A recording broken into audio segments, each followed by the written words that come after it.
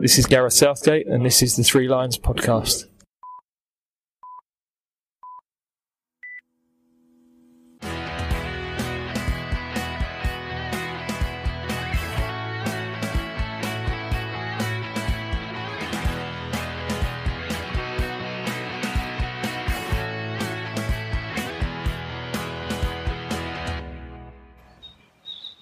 Hello and welcome to episode 54 of the Three Lions podcast. My name's Russell Osborne. I've come thick and fast recently. I don't think, not since the World Cup last year, have I put out so many in quick succession.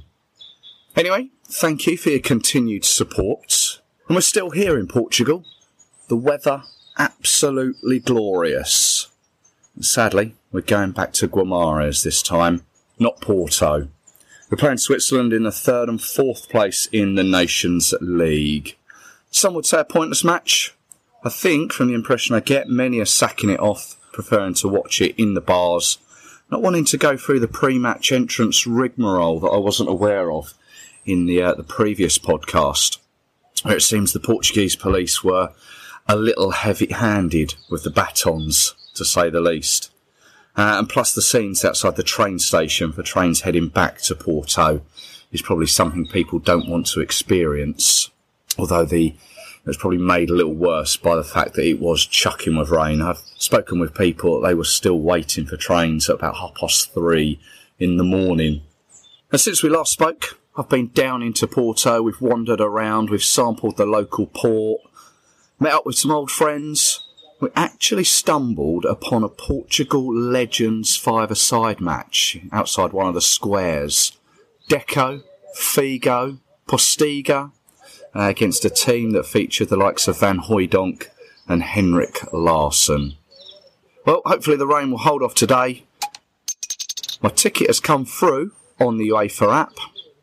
So England shirt on, pile into the hire van, and off we go.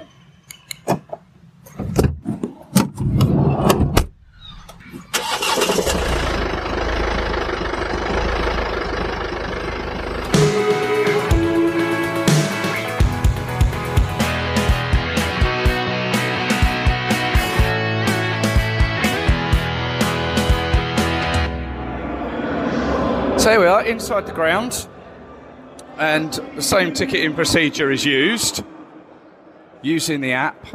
This time, though, I was helping out a fellow England fan who didn't have a smartphone. He's going for his paper ticket. Previously, a friend of his had transferred the ticket to me, and then we were meeting him just outside the ground, where we were going to arrange to get through together.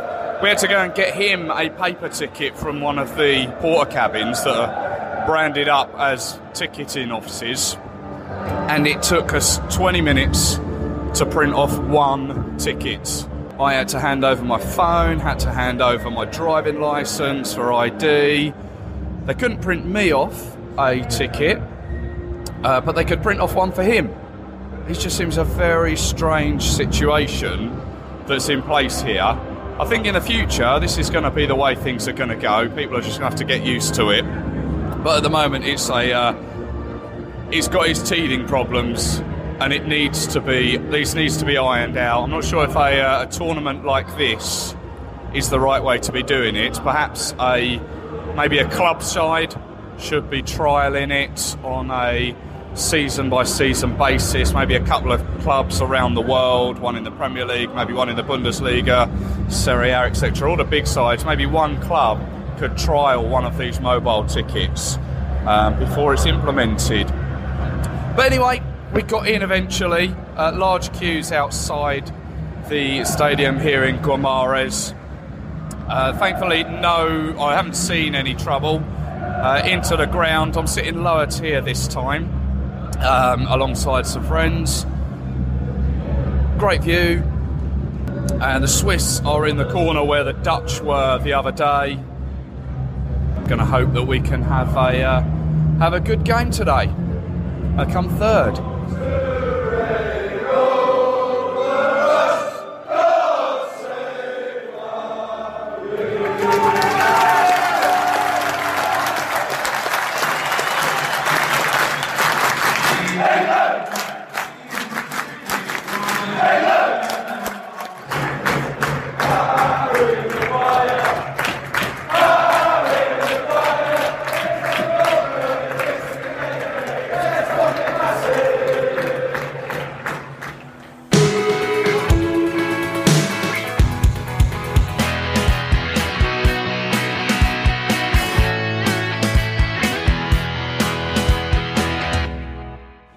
So we've left our Portuguese villa and you now join us at Valencia Airport, where we wait for our connecting flights to take us to respective homes.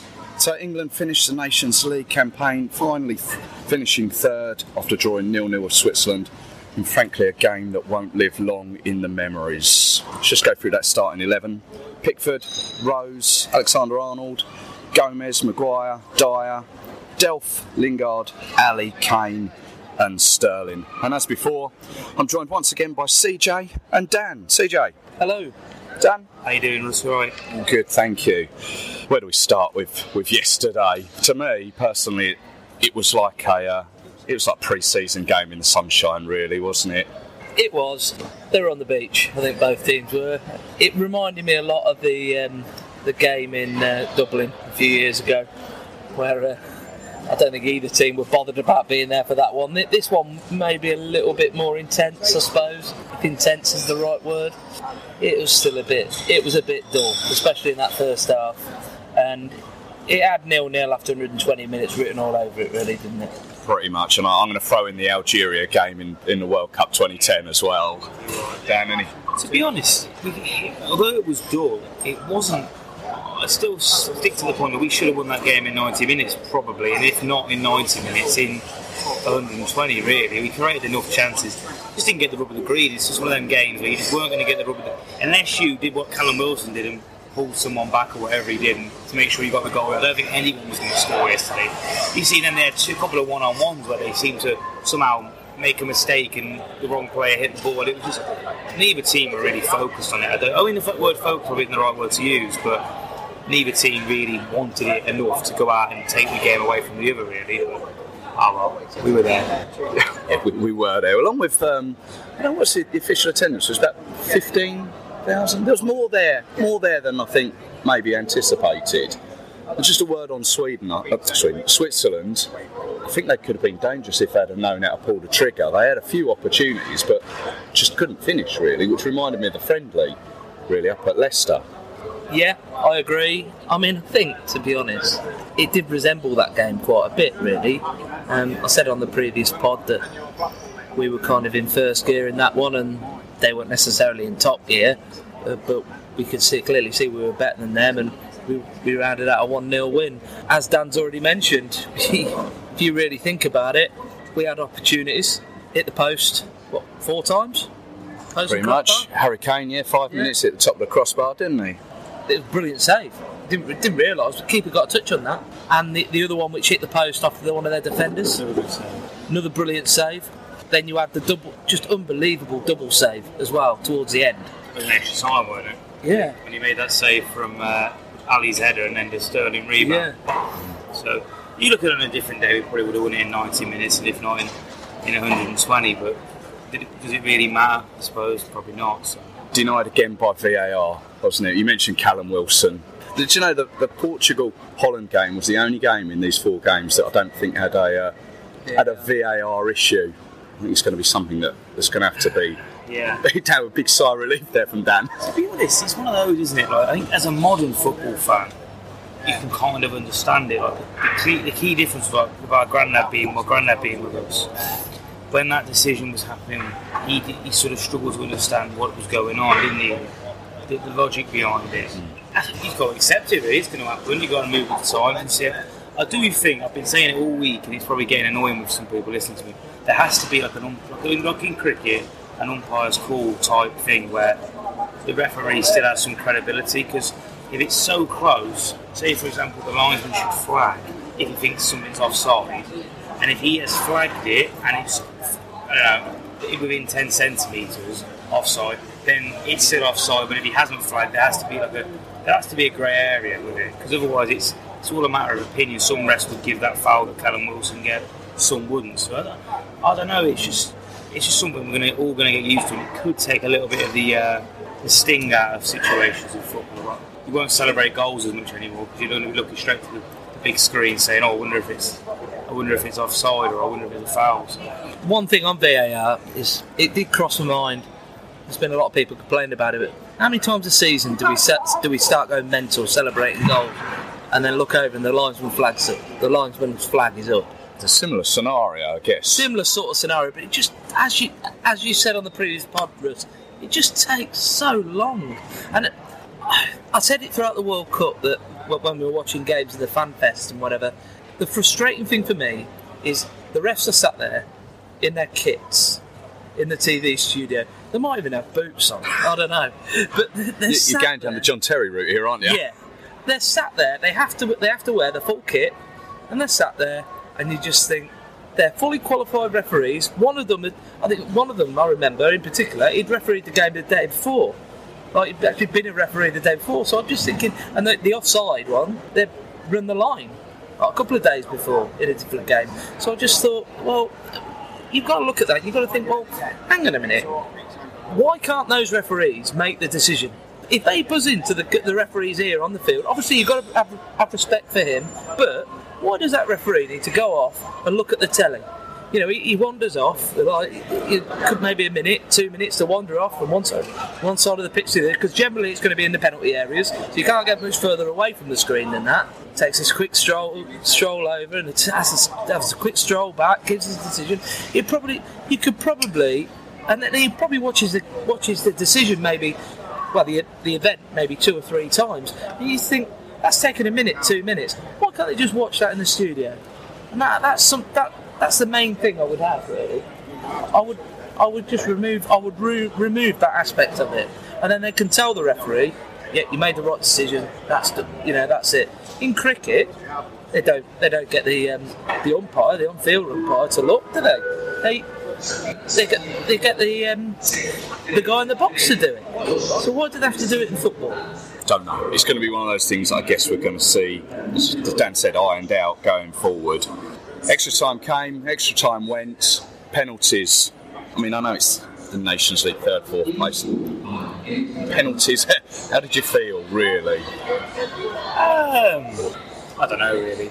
I can't compare it to the quarter-final in Russia, because that was a so different thing. But I suppose there's still nerves, because you don't want to... The thing for me is, I didn't want to get up this morning and read all this rubbish in the tabloids saying, oh, England ball it again in the penalty shootout. And I got nervous when Pickford stood up, because it wasn't the fact that he was a keeper, it was the fact that he gave it... It looked like Sommer had sort of said to him, really? And Pickford was giving it the head shake, you know. Yeah, that big smile. Yeah, that smile, a real cheeky smile. And you thought, if you miss this, this could really, this could ruin you. You know, the confidence aspect of it.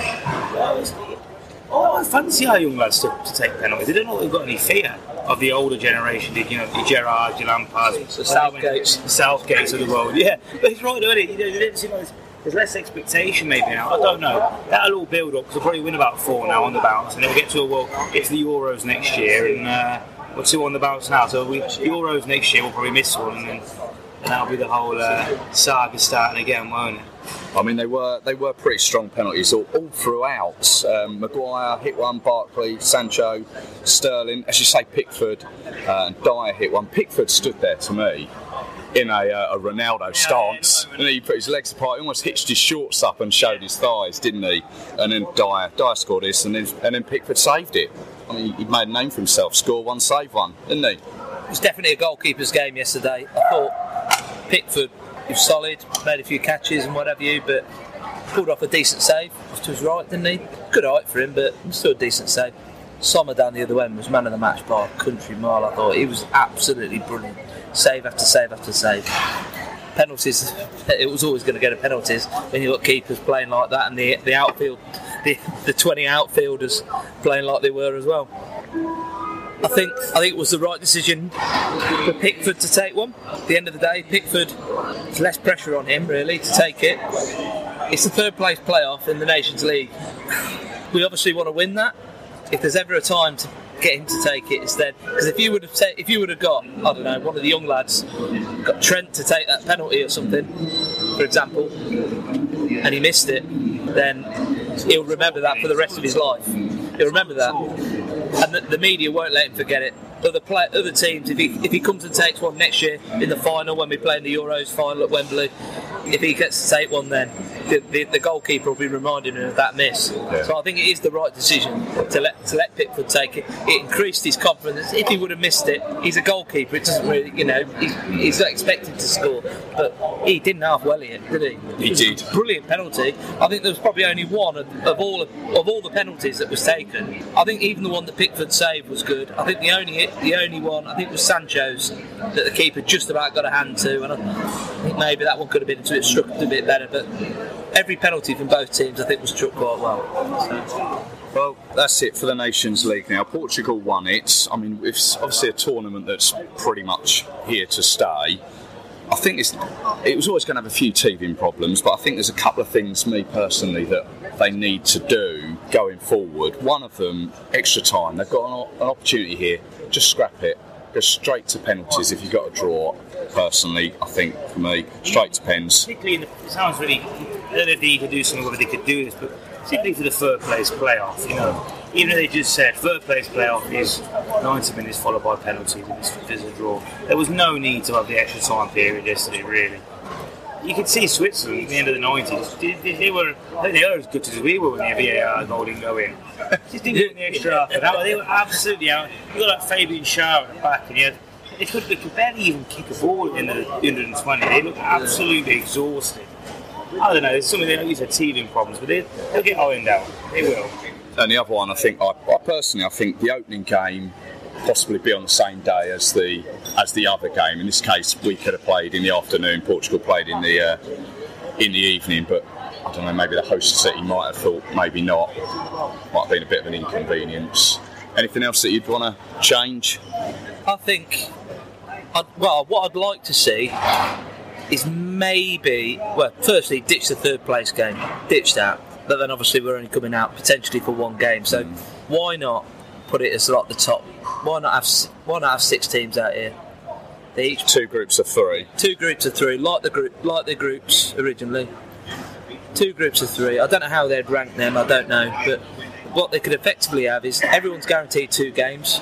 You'd have more of a tournament feel because you've got more sets of fans all coming in, and that's one of the best things about it for me. But the early rounds of the World Cup were brilliant because you had well over 100 countries, and a third of them were all still playing in it. That's something big for me. That was, and then effectively you play your 2 games in the group. You don't have semi-finals. Top team from each group goes through, and they have a final. That's it. So you still get your 2 games and one. 2 teams get a bonus game. Yeah. There you go, UEFA. Take that on board, and maybe that'll happen the next time round. Loved Portugal. The organisation, the travel. Wednesday night, getting on the metro at the Estadio de Dragão for the Portugal-Switzerland game. Absolute nightmare on the metro. That was in Porto.